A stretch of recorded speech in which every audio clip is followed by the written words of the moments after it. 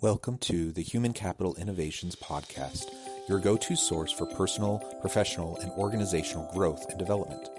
We hope you tune in often for all things people management, organizational development and change, organizational leadership, and social impact related. Maximize your personal and organizational potential with Human Capital Innovations Podcast.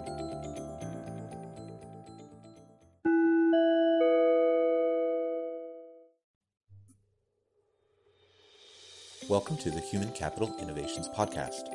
In this HCI podcast episode, I talk with Lee Eisenstaedt about effective leadership characteristics, particularly the importance of self-awareness and humility.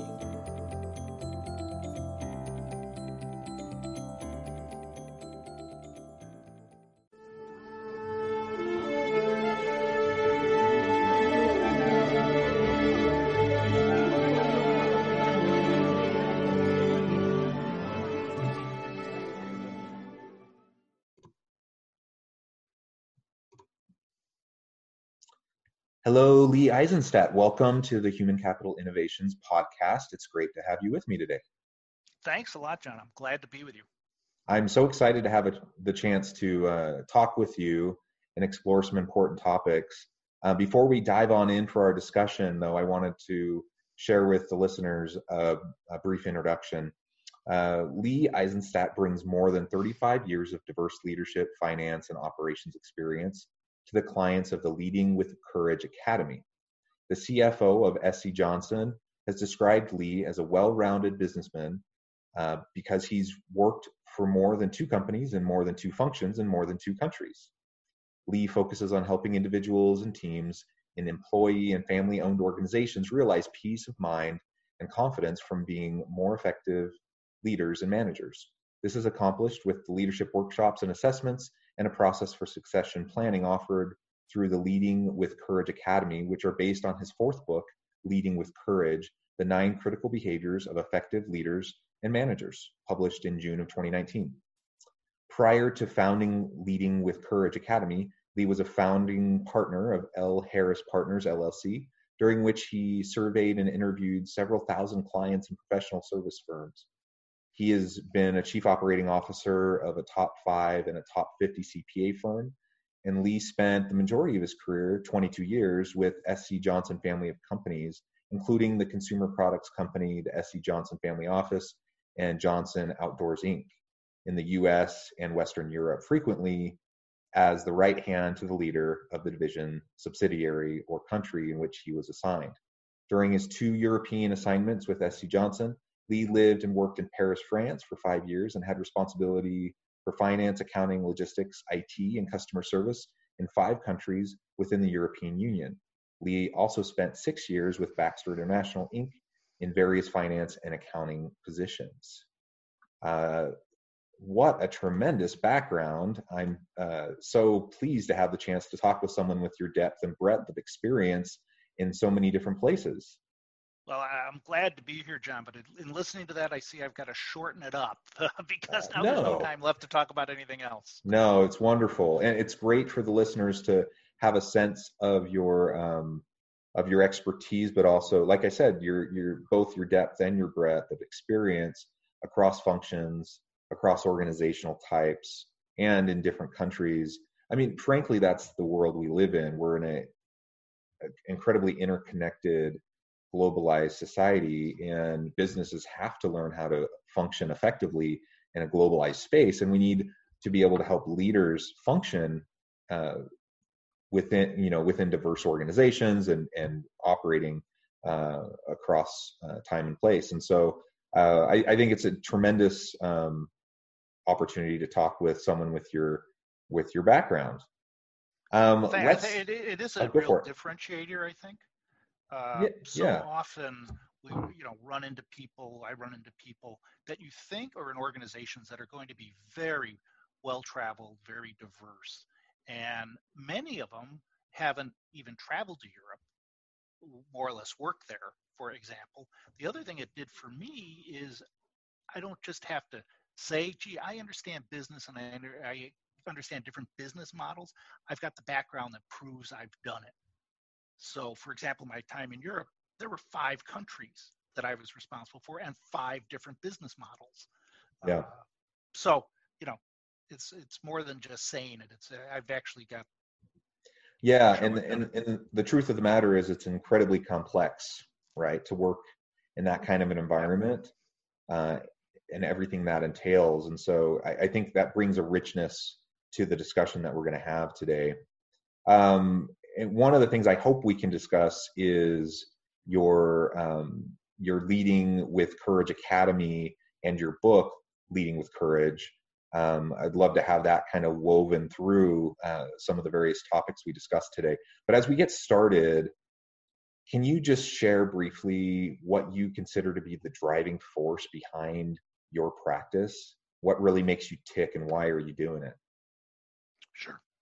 Sure. With the background I've had, it became really clear to me, or it's become clear to me as I've gotten more experience, that one of the challenges, one of the reasons organizations and the people in these organizations have so many issues, it's just a deficit of self-awareness. And if we can work on improving that, we would go a long way to just having better relationships. A lot of the problems that we have today, and I can give you really 2 quick examples of how one is where I've benefited from increasing my self-awareness, and it was really the impetus for the practice, and the other was just a client that is a great example of a lack of self-awareness. In my case, I went to something called Center for Creative Leadership, which, if any of your readers, listeners know about it, it's a very intense self-awareness program on leadership. I came out of it at the end, and they said, if you want to get where you want to go, you've got some blind spots, and you're going to have to get over them. And the biggest one was I was not comfortable talking about myself. Many finance people are this way. They think it's shameless self-promotion. I won't bore you with what all I did, but I started talking to a lot more people about my interest, which was an assignment in Europe. I had never said that. I just thought if I did good work and provided good service, it would happen. Well, within 9 months of that program and going out and talking to the CFO of Europe, the VP of Finance, different country managers, I did get that assignment in Paris, and it lasted 5 years. So if I hadn't become self-aware of a blind spot I had, being comfortable talking about myself, a game-changing, life-changing experience wouldn't have happened for me and my wife. The other example Can I just yeah. note something there? I think that's great. Not only did you touch on the importance of critical self-reflection and self-awareness, I think that's an essential part of effective leadership. But you also talked about how you then communicated your desires to others around you. The truth is, most organizational leaders, not all, but most, want to empower their employees. They want to give opportunities. They want to help people succeed, but they don't have a crystal ball, and they don't always know. Organizations and leaders should proactively seek out that kind of information. They should try to understand their employees, and they should try to keep their finger on the pulse of their employees. So I don't want to remove any responsibility from them to do those things, but on our side as employees, we also need to speak up for ourselves, right? We need to share our successes. We need to share our wants and our dreams, because oftentimes our managers or leaders up the line, they just don't know. They don't know what you want, and they don't know that that's something that you would value. And so the fact that you both were reflective on that, and then you were proactive about it, then, like you said, it led to a life-changing experience. And those are 2 of the critical factors in change. Once you've got that insight, you have to do something with it. And sharing it with others, what you're trying to do, what you want to accomplish, is one of those big steps. And it takes people outside their comfort zone. They don't like doing that.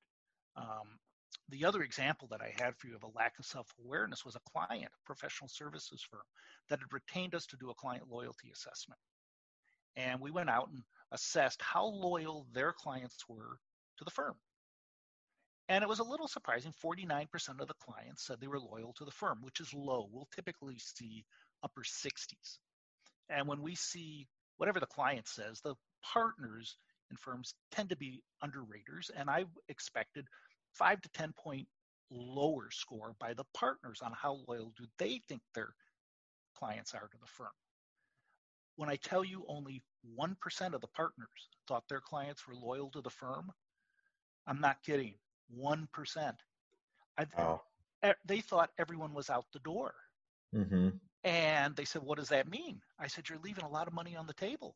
You're not, because you're so afraid of, you know, their impression of you. You're not taking price increases. You're not charging for out of scope work. You're not asking for referrals.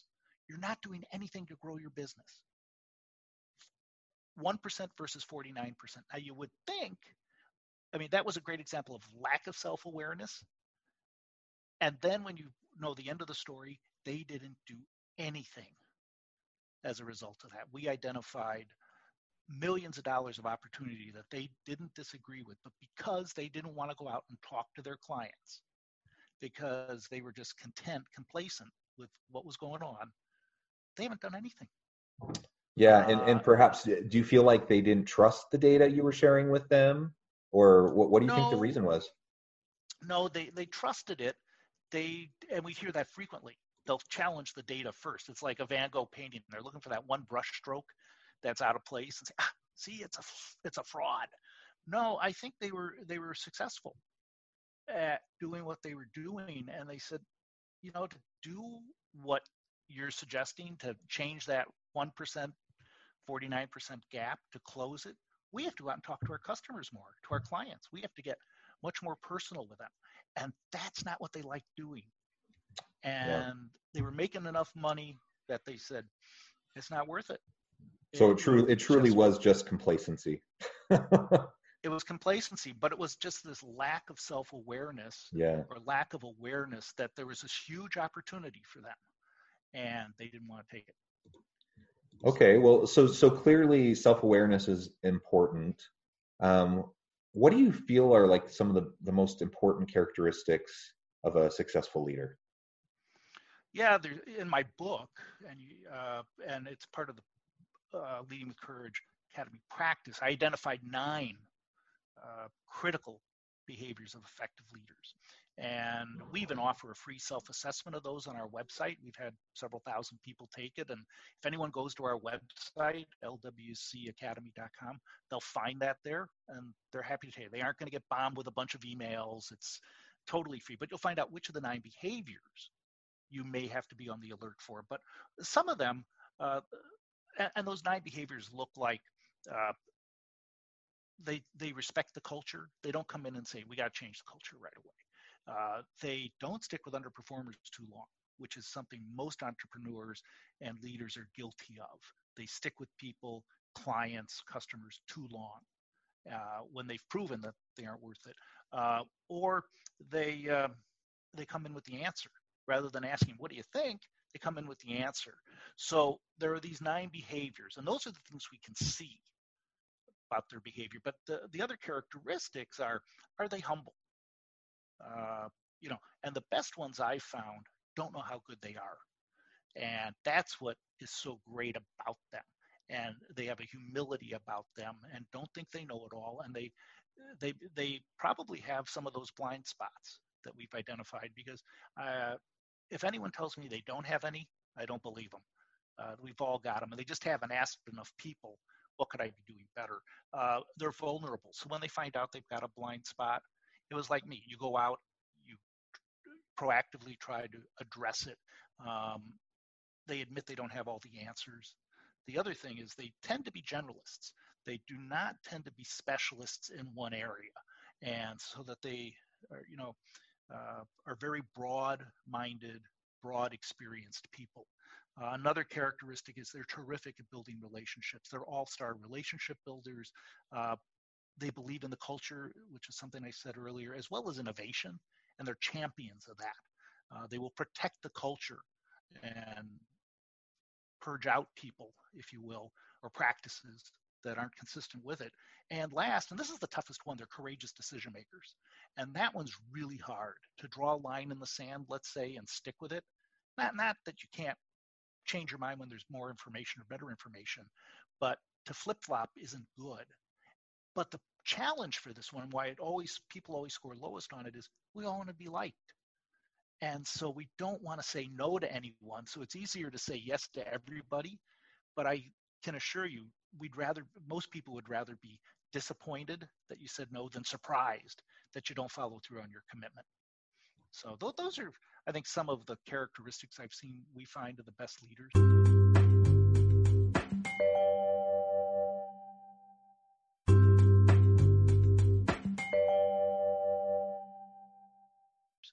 Yeah, that's a great list. Let's drill down a little bit on the I would term it, I've phrased it as intellectual humility. And you said a couple of things related to that they didn't think they had all the answers, so they would seek input, right? That they were humble, and that they didn't think their ego wasn't so big that they, were constantly parading themselves around as the person with all the answers, right? I think that's so important for organizational leaders, really at any level of the organization, for a number of reasons. One is simply no one individual person has all the information, right? And so whether they think they do or not, they don't. And so when you get someone who just makes snap decisions on things without seeking the input of others in their team, without searching out expertise where appropriate, without getting supporting data. When you have people making decisions that way, it doesn't show their humility. They tend to make bad decisions, and it can harm a lot of people. So there's that, in terms of the quality of the decision making, there's that problem. But in terms of empowering your employees, engaging your employees, and helping them feel bought in to your vision and mission of what you're trying to accomplish, and feeling, and having a positive, sustainable culture, helping them feel heard, in terms of your employees and how you manage them, it's so vital that you do that. And yet my experience has been with most organizational leaders, they tend to rise because of their expertise, not because of their generalist or systems thinking abilities. And they tend to rise because of their confidence and because of their assertiveness. And not that confidence and assertiveness are bad, but if they're not tempered with some humility, then it can be detrimental. What's your experience been in relation to some of those? It's absolutely that. I mean, what we find and where we spend a lot of our time is helping organizations identify the gaps between where they are and what they want to be. How do you create a healthier organization? It's not about how you become smarter as an organization, and that, I'm not here to help you get better at finance or marketing or managing the supply chain. There's plenty of other people that can do that and do it better than we do. But when you get to organizational health, and by that I mean, is there a high level of trust among everybody? Do you hold each other accountable for your commitments and your results? Is there those would be two of the biggest elements that we can identify in doing assessment, talking to the individuals in the organization, doing assessments. Are you a high-performing organization? Are you a micromanager? We have over 40 different assessments we use. Some of them are self-assessments, a good number of them, which I don't put as much stock in as I do 360s, where I go out and ask others, how am I doing? How am I showing up? And when you marry those two together, the other people's perceptions, which is the only thing that really matters, and your own perceptions, that's when the magic happens. If you get with someone who is open to change, is willing to listen to feedback, it makes all the difference in the world. And then you create a healthier organization with higher levels of employee engagement. And if you don't have that, I don't know if you have a sustainable business. So that's where we focus our time. That's what we do. Yeah, I totally agree. I don't think you do have a sustainable business when that's lacking, because you just have employee churn, right? And in the COVID-19 world, where we have crazy high unemployment and just all of the uncertainty, we don't have the same labor market strain that we did even 2 months ago. But for the most part, we've certainly over the last 5 years or more, it's been a really hyper competitive labor market. It's been hard to get good people. And so you can't just churn through people. You can't afford to do that as an organization. And for a variety of reasons, that's not a sustainable model. And yet so many organizational leaders lead in such a way that they're creating the context for just that to happen, because they're not helping their people feel empowered. They're not helping them feel a part of what's happening. They don't, they don't feel like they belong. They don't feel like they're heard. They don't feel like they have the opportunity to fulfill their potential. And that's detrimental to the long-term health of any organization. Well, and we saw it. It's not so much right now, but when there was very low unemployment. Well, let's look at, like 2008, where no one was leaving a job. They were scared, of losing their job. And we would go in and say, we would talk employee engagement with leaders, and they said, well, we don't have a problem with turnover. Well, of course you don't. No one's leaving because they're afraid to leave. But are they happy? Are they productive? Do they want to be there? And it's the same today. And what happens once things, like in 2008, once the recession starts so once we start to get out of that, then people do have options, and they're going to remember how they were treated. Well, they'll remember that, but then they also say, well, it's like a lot of things. It's the pain of change to go to a new employer is much greater than staying here. I may not like it here.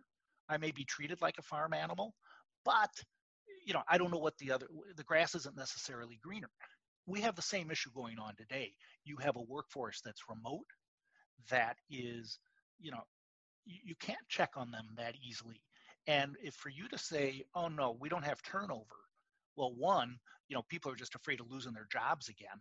And, you can jump from one place to another, but the grass isn't greener. It's probably just a different shade of brown. And you're much better off investing in employee engagement and improve their productivity, improve how well they innovate. Are they a team? Is there trust among all of them? And that is all proven. That isn't something new we're bringing to the market, but we do have tools that help folks with that. But it's surprising how most leaders don't want to. It's like grabbing the third rail. They just don't want to know the answers, because they know if they ask the questions, they're going to have to do something. And not doing anything with the data is worse than just even not asking. But I wish I could tell you we were busy as could be helping people understand what their employees are thinking about. But we aren't. We got capacity. Yeah. And I think it's the age-old problem of organizations. It's not unique to a recession or a global pandemic. When the economy's good, when the economy's bad, all organizations need to be focusing on these things. And sometimes they just feel like they have more budget or more time to attend to it. But it's always an issue. It's always a challenge, and organizations need to be thinking. If they're trying to think in terms of long-term sustainability and long-term strategy, they need to be considering these questions and being proactive. And when times are good, they say, oh, there's money available for this. And so we don't need to do this right now, leadership development. And when times are tough, they're saying, wow, the budget's tight. We can't afford it. Right, and right. My peers are all saying, no, now's the time to do it. Now is when you need it probably more than ever. And it's a shame. I mean, I've got one client who was supposed to do a strategic plan this June, in a few months. And I got a note from them just last week saying they've put that off for a year because the environment is so, uncertain right now. And I'm going, no, now is when you need to do that strategic plan. Maybe it's not a 5-year plan. Maybe it just be a 3-year plan. But to not do one is such a huge mistake. But they, are going to do what they want to do. I can tell them the best advice would be do something now. A poor plan, I'd rather you do the plan and execute it poorly than to not do any plan and, just kind of drift along. But Yeah. they, Yeah. Well, good. In the last couple of minutes we have together, maybe you can just share a little bit of what you're currently working on and what you're excited about. Yeah, we got a number of things going on. Probably the biggest, we were ready to launch a new program that was really, it's ideal now to help get employees re-engaged with the organization's purpose, their culture, their whole reason for being in it. We were going to launch it as a series of four-hour workshops, but no one's doing those anymore. So we're scrambling to do it in a virtual way. And it's all about character-based capitalism, culture of leadership, culture of ownership, and it all comes down to the overarching theme is how do you make more money by doing what's right for your key stakeholders? And so we've got a great program for that. It's based on a book by a Chicago author that hasn't been even published yet. It's like a Patrick Lencioni fable about two companies and how they take different paths and the different results they get. And it's really a nice program, and we're just getting ready to launch that virtually for organizations. The other thing that has me really excited, we continue to focus mostly on employee-owned and family-owned businesses. They really understand the need for culture, communication, leadership development, and succession planning, which are really the pillars of our business. So we focus a lot on them. And that new program I mentioned is ideal for newer ESOPs or family-run businesses. So we've got just a lot of great ideas. Now we just have to wait for things to unthaw or unfreeze a bit, and we're going to be in good shape. Well, that's wonderful. And where can my listeners go to find out more about your programs? Well, certainly our website, lwcacademy.com, or just give me a call, or send me an email, lee@lwcacademy.com, or reach out to me. You'll find all our contact information on the website. So feel free, again, do that. And we'd be happy to, even if you just need a sounding board. I mean, that's usually where the best conversations start, where the best client relationships begin. So I'm not here pushing. I would take that leadership assessment if you want. That's a freebie. You can start to get to know us that way. So awesome. Well, thank you so much, Lee. It's been a real pleasure talking with you. We just don't have enough time to go any deeper right now on any of these topics, but I hope that perhaps we can have a chance to have further discussions in the future. And I'd love to have you back on at some future date. I'd enjoy that, John. This was fun. It always goes by so quick. It does. All right. Well, thank you so much. And I hope you stay safe and healthy and have a great week. You too. You take care.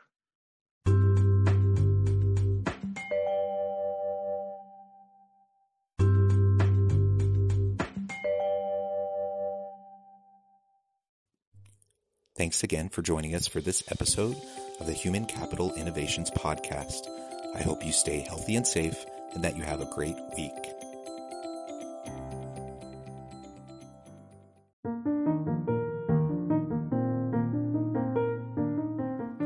Check out our new weekly LinkedIn newsletter, Alchemizing Human Capital, exploring industry trends via original research and interviews with executives and thought leaders from across the globe. We look forward to having you join us.